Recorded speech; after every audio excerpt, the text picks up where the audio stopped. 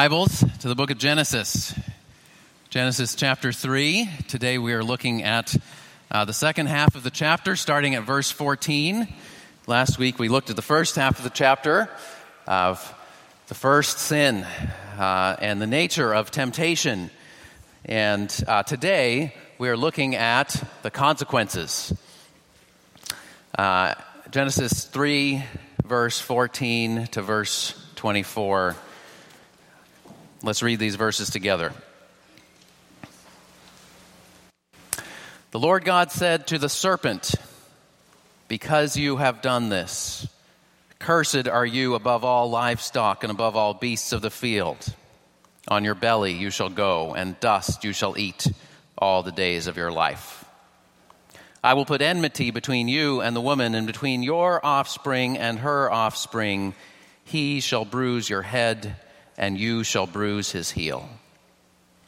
To the woman he said, "I will surely multiply your pain in childbearing. In pain you shall bring forth children. Your desire shall be contrary to your husband, but he shall rule over you."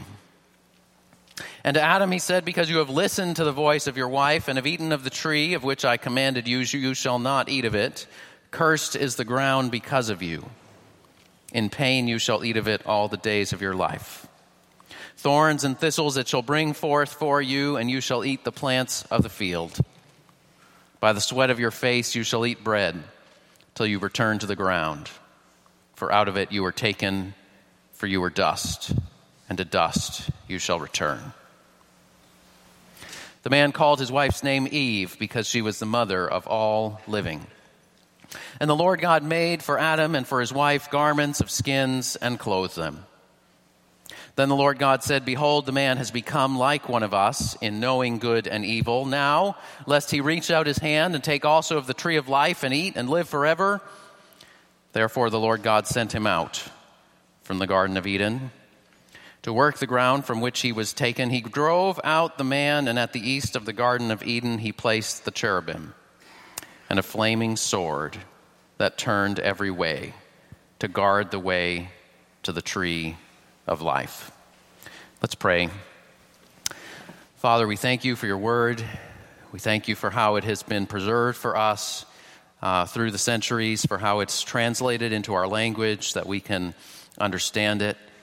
We pray that your Spirit would walk with us and guide us as we look into this passage this morning.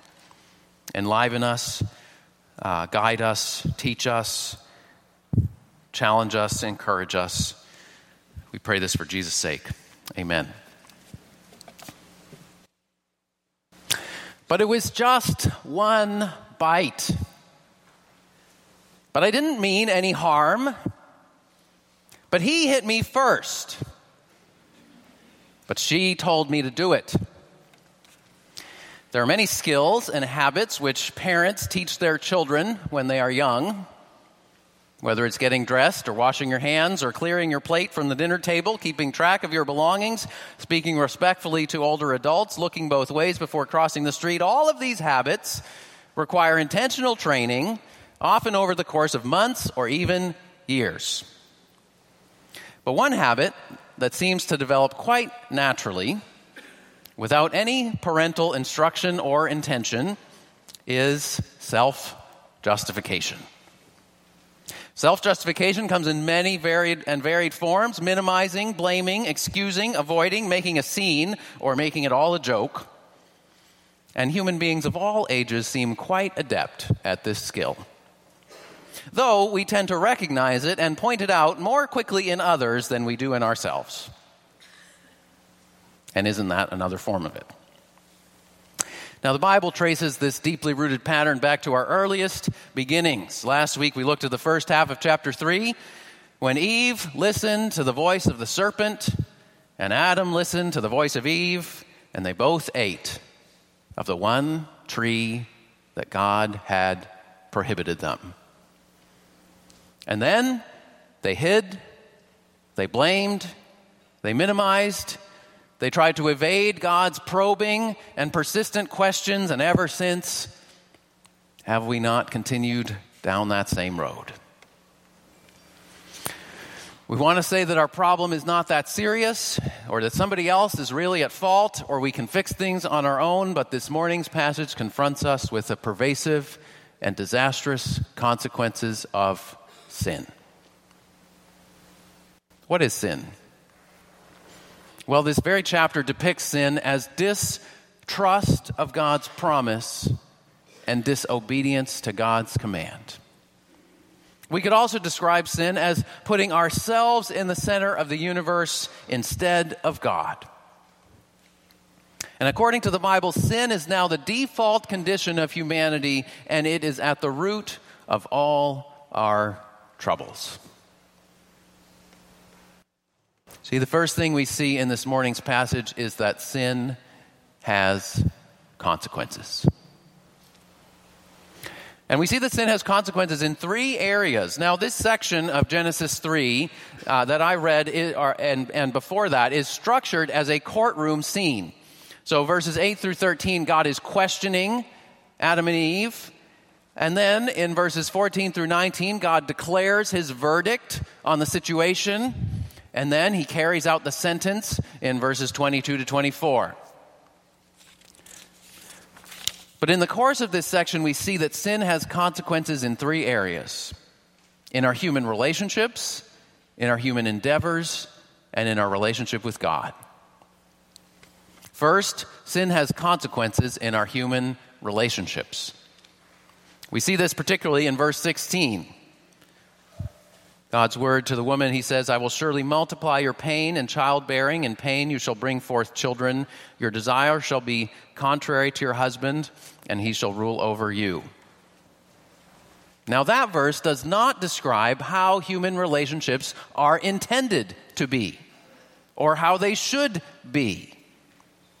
No, Genesis 2 gave us a picture of what marriage was intended to be: an intimate, trusting, one-flesh alliance, male and female, corresponding to one another and carrying out God's mission together.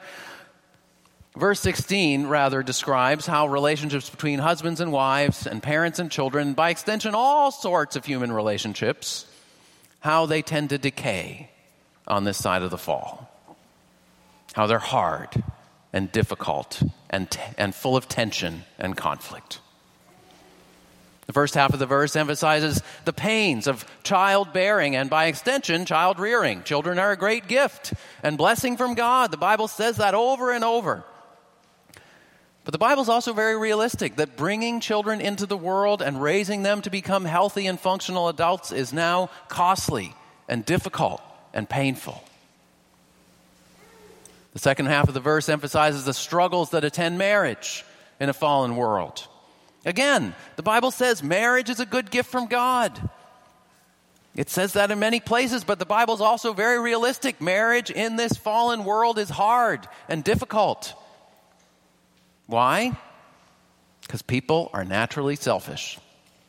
It's that simple.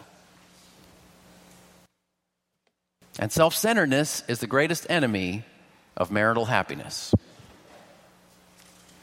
Now, some translations of verse 16 say, "Your desire shall be contrary to your husband." I think that's what the Pew Bibles say. Other translations, even if you have an earlier version of the ESV, say, "Your desire shall be for your husband."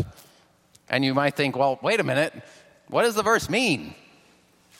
If you can translate it both of those ways. Well, however you translate it, the meaning is actually quite clear, because the same phrase appears in the next chapter, in chapter 4, verse 7, when God is speaking to Cain, and God says, "Sin is crouching at your door. Its desire is for you or contrary to you, but you must rule over it." Okay, however you translate the preposition for or contrary, it's a picture of a power struggle. In chapter 3 and in chapter 4. It's a picture of hostility and conflict. Derek Kidner put it this way: to love and to cherish becomes to desire and to dominate. The picture we get in verse 16 is the woman and the man vying for control, putting their own self-interest first, and the result is frustration and conflict, manipulation and abuse. And of course, these dynamics are not only limited to human marriages. Adam and Eve represent all human relationships. No human relationship is free of pain and sorrow, tension and misunderstanding, alienation and conflict. All human relationships are vulnerable to those things, even the closest ones. And at some level, I think we can all recognize this, whether you're a Christian or not. Don't we all look at the world and see that human relationships are very often not what they should be? Just read the news. Or just look around at our own families, our friends, roommates. Sometimes we struggle most to love the people who are closest to us. The Bible says that our fractured and fraught human relationships are a sign and a consequence of our broken relationship with God. But sin doesn't just affect our human relationships. Sin also has consequences in our human endeavors. We see this in verses 17 to 19. Our human endeavors are subject to frustration and disappointment, or as we say, blood, sweat, and tears. Cursed is the ground because of you. In pain you shall eat of it all the days of your life. Thorns and thistles it shall bring forth for you. Now originally, according to Genesis, human beings were given dominion over the earth, to cultivate it, to care for it, to order it, to bring forth life from it. God put Adam in the garden to cultivate it, to bring it out to its fullest potential, and to guard it against any hostile intruders. In other words, work was meant to be a good thing and an aspect of our human growth and flourishing. But what do we see in chapter 3? We see Adam fail to do his job. Instead of recognizing the serpent for the deceitful enemy that he was, instead of taking up his rightful authority and kicking him out of the garden, Adam did nothing. He watched Eve fall under the serpent's sway, and then he joined right in with her and ate the fruit that God had said not to eat. And so God said to Adam, "You will no longer have dominion over the earth. Now it will fight back against you, and one day it will swallow you up. To dust you shall return." Meredith Kline put it this way: human existence has become a struggle for survival, a perpetual conflict, a vain history unto death. There's an entire book of the Bible that reflects on this theme. It's called Ecclesiastes. Ecclesiastes is really an extended meditation on these first 3 chapters of Genesis, especially the end of Genesis 3. Ecclesiastes is written in the voice of someone who has achieved every form of earthly success, who's climbed to the top of every ladder, who's experienced everything the world has to offer, and who says in the end it's all empty and fleeting and futile. What does man gain by all the toil at which he toils under the sun? A generation comes and a generation goes. The sun rises and the sun goes down and hastens to the place where it rises. All things are full of weariness. I've seen everything that is done under the sun, and behold, all is vanity. Literally, it's all a breath, a vapor, and a striving after the wind. And once again, don't we all feel this at some level or another? Whether or not you believe in the Bible, don't you see and feel the fleeting and frustrating nature of our human endeavors? Just a couple months ago, The Atlantic published an article by Arthur Brooks with the title, "Your Professional Decline is Coming Sooner Than You Think." Most business entrepreneurs hit their peak in their 20s and early 30s. Most poets and writers in their 40s and 50s. For research scientists, the likelihood of a major discovery begins to decrease after age 40. The highest performing Major League Baseball umpires are on average 33. The older guys are not so good. Brooks writes, if your profession requires mental processing speed or significant analytic capabilities, most of the jobs that college graduates pursue, noticeable decline is probably going to set in earlier than you imagine. And he says, most of us are not ready to face that reality. Whole sections of bookstores are dedicated to becoming successful. There is no section marked managing your professional decline. Work is frustrating. Work is toilsome, and it doesn't just get better with the passage of time. The Bible is very honest about this reality, and again it says the frustration that we experience in our human endeavors is a sign and consequence of our alienation from God. Sin has consequences in our human relationships, sin has consequences in our human endeavors, and sin has consequences in our relationship with God. We see this in verses 22 to 24. The chapter ends with Adam and Eve being exiled from the garden, banished from the temple of God. They're now defiled, and they can no longer live in close communion with God. They can no longer eat of the tree of eternal life. David Atkinson wrote, the joyous dance of creation becomes a dirge as a shadow falls over all things. And the shadow cast by the end of this chapter hangs over the rest of the Old Testament.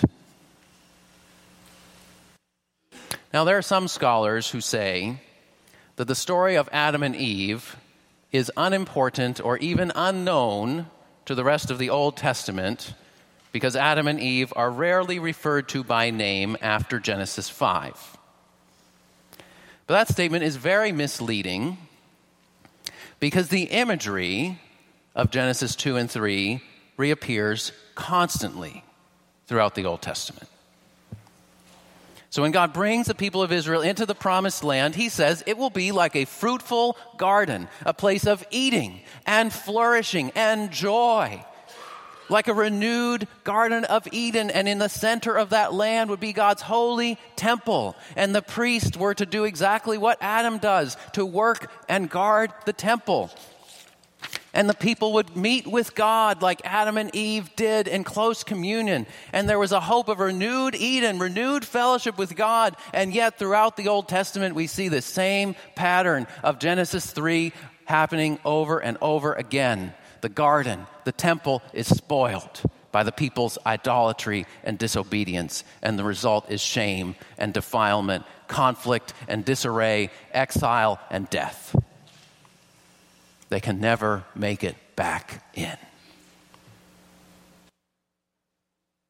The shadow of Genesis 3 hangs over the rest of the Old Testament. And in one particular place, it's very evident. In the very center of the temple that God commanded the people to build, there was a constant reminder of the end of this chapter. Genesis 3 ends with the cherubim. Hey, the cherubim are fiery warriors of light. Sort of angels who are standing guard at God's throne. So the cherubim stand guard at the east gate of the Garden of Eden with a flaming sword barring the way to the tree of life. In the temple, the cherubim were also there. They guarded God's throne. So the center of the temple was the Holy of Holies, and in there was the Ark of the Covenant, and on top was the mercy seat, or the sort of representing the throne of God, and there were two cherubim, one on each side, overshadowing that throne of God in the center of the temple, guarding the way to God's presence. And then there was a curtain surrounding that central place that represented the presence of God, and only one person, only the high priest could go in there, only once a year. But on that curtain, there were woven into it pictures of these warrior angels, the cherubim. Exodus 36:35 is the reference if you want it. They were beautiful, but also terrifying reminders that the way into God's presence, the way into the garden, was not yet open. You see, sin separates us from the presence of a holy God. And according to the Bible, that is the most serious consequence of all. It's not just that our human relationships are fractured and fraught. It's not just that our human endeavors are fleeting and frustrating. It's that we are at odds with the very God who made us.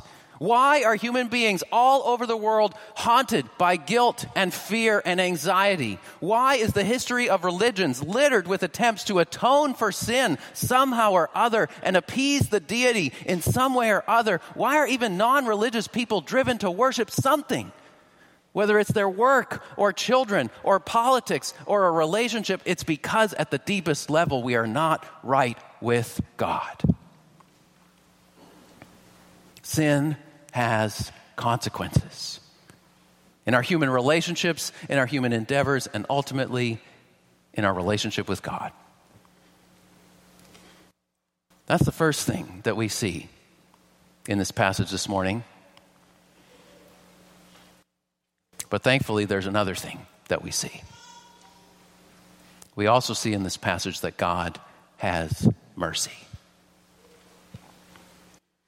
Woven into God's judicial verdict on sinful humanity are glimmers of mercy. You see, God doesn't just dish out all the consequences that we deserve for our rebellion against Him. We see the verse glimmer of mercy in verses 14 and 15 in the hope of Satan's ultimate defeat. Now, verses 14 and 15 are not intending to explain why snakes crawl on the ground, nor are they implying that snakes previously had legs. No, this is a figure of speech. When you say the New York Jets are going to eat the dust, everybody knows what it means, right? They do that most of the time. Okay, in the story, the serpent represents or symbolizes or embodies the devil, the source of temptation and the father of lies. That's how many Jewish and Christian interpreters throughout history have understood it. So what we have here is God's verdict upon Satan, and he is cursed, consigned to crawl on the ground, a picture of humiliation, and eat the dust, a picture of ultimate and total defeat. And then the glimmer of mercy comes in verse 15. I will put enmity between you, the serpent, and the woman.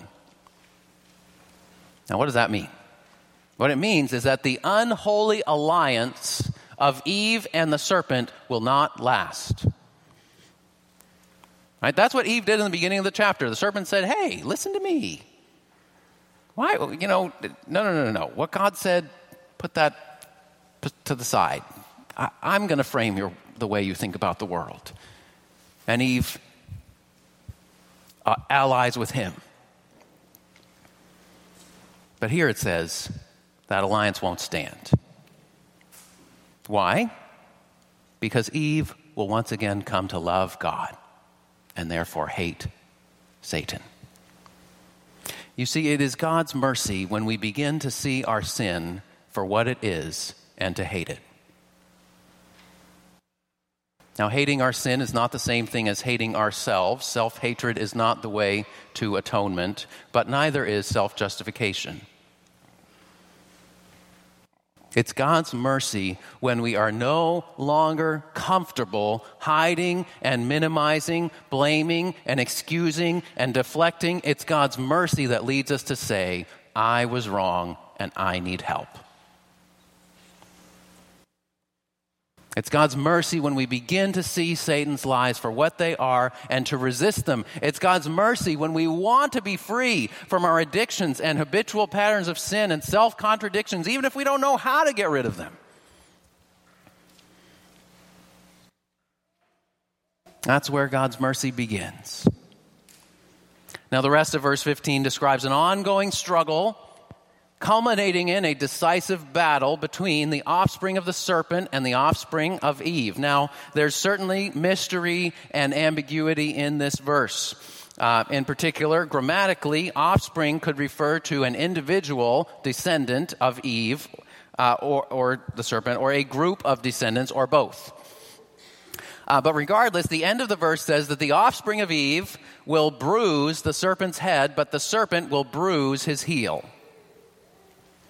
Now, the verb is the same.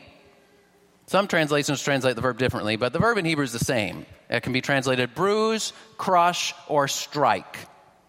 But the body parts are different. The head of the serpent, the heel of the woman's offspring. So in other words, there's hope that the serpent will ultimately be defeated with a blow to the head. But the victory will be a painful one for the offspring of the woman, a blow to the heel. So it's a puzzling prophecy, but in it we see God's mercy in the hope that the one who led humans astray in the first place will ultimately be defeated.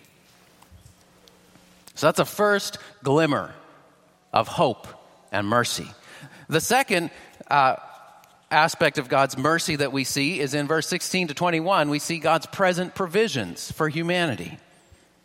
Adam and Eve are not immediately wiped out. God does not personally curse Adam and Eve. Do you notice that? He curses the serpent in verse 14, and he curses the ground in verse 17. But he does not directly and personally curse Adam and Eve because he's not done with them yet. He doesn't say, you will be eternally cursed. He also doesn't say, they're not condemned to immediate destruction. They will not starve to death imminently. They will not remain childless forever. There's still a future for the human race. Marriage and childbearing, work and eating will all continue despite the pain and conflict, sweat and sorrow involved. You see, in every moment of marital joy, in every birth of a new child, in every satisfying human achievement, in every good and nourishing meal, in all those ordinary yet at times breathtaking gifts, the mercy of God is sustaining us and even reaching out to us. God's daily sustaining graces are his mercy. And in verse 21, we see even a further expression of God's sustaining mercy. The Lord God made for Adam and for his wife garments of skins and clothed them. Walter Brueggemann wrote, God does for the couple what they cannot do for themselves. They cannot deal with their shame. The fig leaves that they tried to cover themselves with, in verse 7, do not suffice. They cannot deal with their shame, but God can, will, and does. In the Old Testament, clothing is often a sign of a covenant bond, a promise of provision and care. That's why when Ruth asks Boaz to marry her, she says, "Spread your garment over me." That's why Joseph's father gives him a coat of many colors, a robe of honor, a sign of his sonship. And here God clothes Adam and Eve, symbolically restoring their relationship with him and reuniting them with one another, promising his ongoing care, protection, and provision.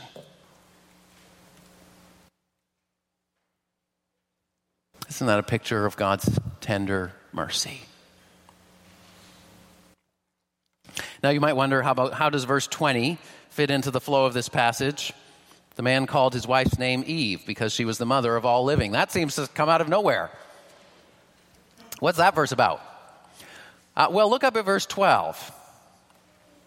Adam's last words toward his wife, before verse 20, are in verse 12, and they are, "The woman whom you gave to be with me, she gave me fruit of the tree, and I ate."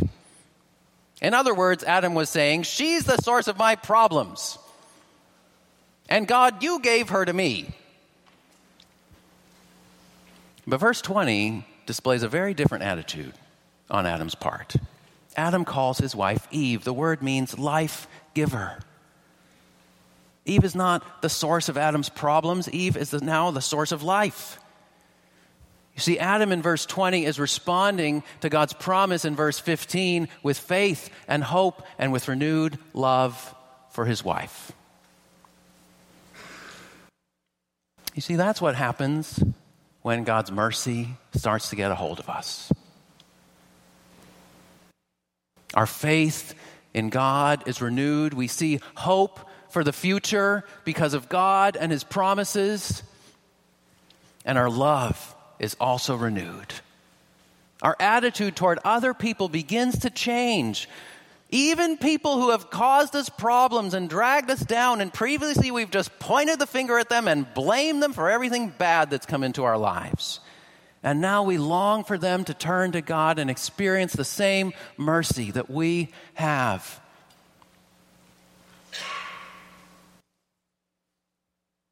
Sin has consequences, but God has mercy. We see that in how God deals with Adam and Eve in Genesis, but as we look at the rest of the Bible, we can see that even more clearly. When we turn to the New Testament, we see the fullest display of God's mercy in his Son, Jesus Christ. The New Testament shows us that Jesus came to conquer our greatest enemy. He's the fulfillment of verse 15. Hebrews 2 says, since the children share in flesh and blood, that is we share in flesh and blood, the Son of God partook of the same things, that through death he might destroy the one who has the power of death, that is the devil, and deliver those who through fear of death were subject to lifelong slavery. You see, what the verse is saying is Jesus came to destroy the power of Satan and deliver all those in captivity to his lies. The New Testament says Jesus is that offspring of Eve who came to fight the decisive battle over the serpent and triumph even through a painful ordeal. And the Apostle Paul assured the Christians in his letter to the Romans that they too would share in that victory of Christ. He says, the God of peace will soon crush Satan under your feet. In other words, because Christ has won the victory through his death and resurrection, everyone who is joined to him, by trusting him and giving ourselves to him, we too will share in that victory over Satan and all his lies. Jesus came to conquer our greatest enemy, and also he came to clothe us in his very own righteousness. He's the fulfillment of verse 21. He came to take away our filthy rags of sin and give us a robe of righteousness and honor. He gives us a new identity. He calls us God's beloved children. And he has promised himself to us. He said, never will I leave you. Never will I forsake you.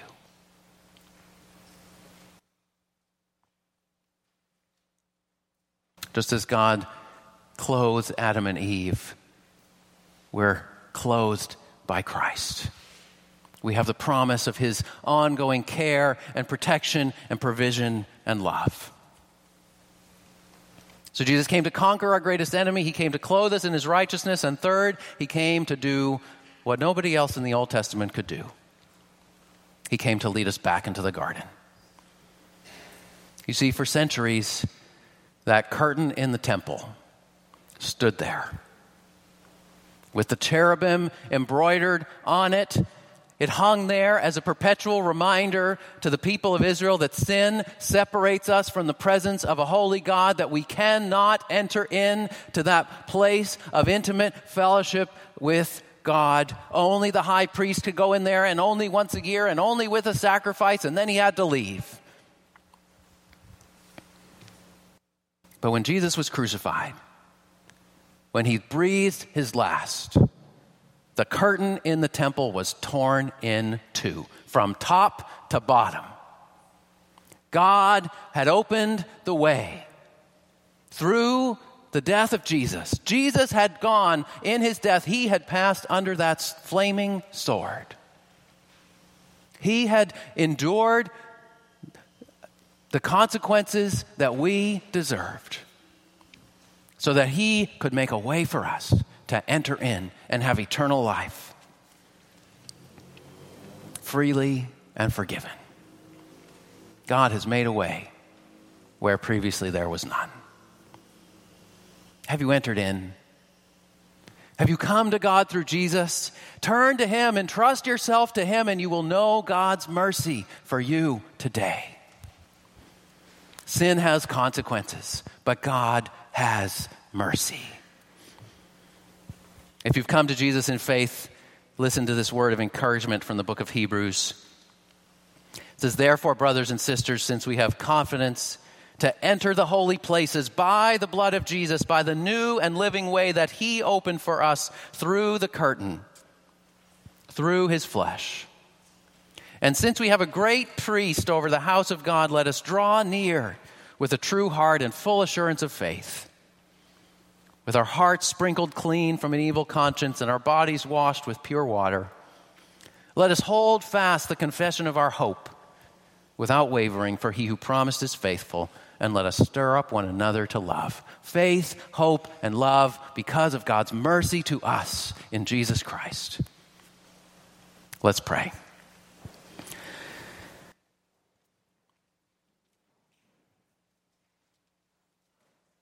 God, we thank you that you have not simply left us to experience all the consequences of our sin that we deserve, but we thank you for your intervening mercy. We pray that each one of us would know your mercy for us. Lord, that we would see your mercy even in your daily provisions for us, and that we would ultimately see your mercy in your Son Jesus, overflowing, despite our sin, despite our undeserving. Lord, may we be people who take our sin seriously, who do not live in denial or in making excuses for it. May we be people who hate it and fight against it. May we be people who are strengthened to do that because we rest in your merciful love and provision for us. In Jesus' name we pray. Amen.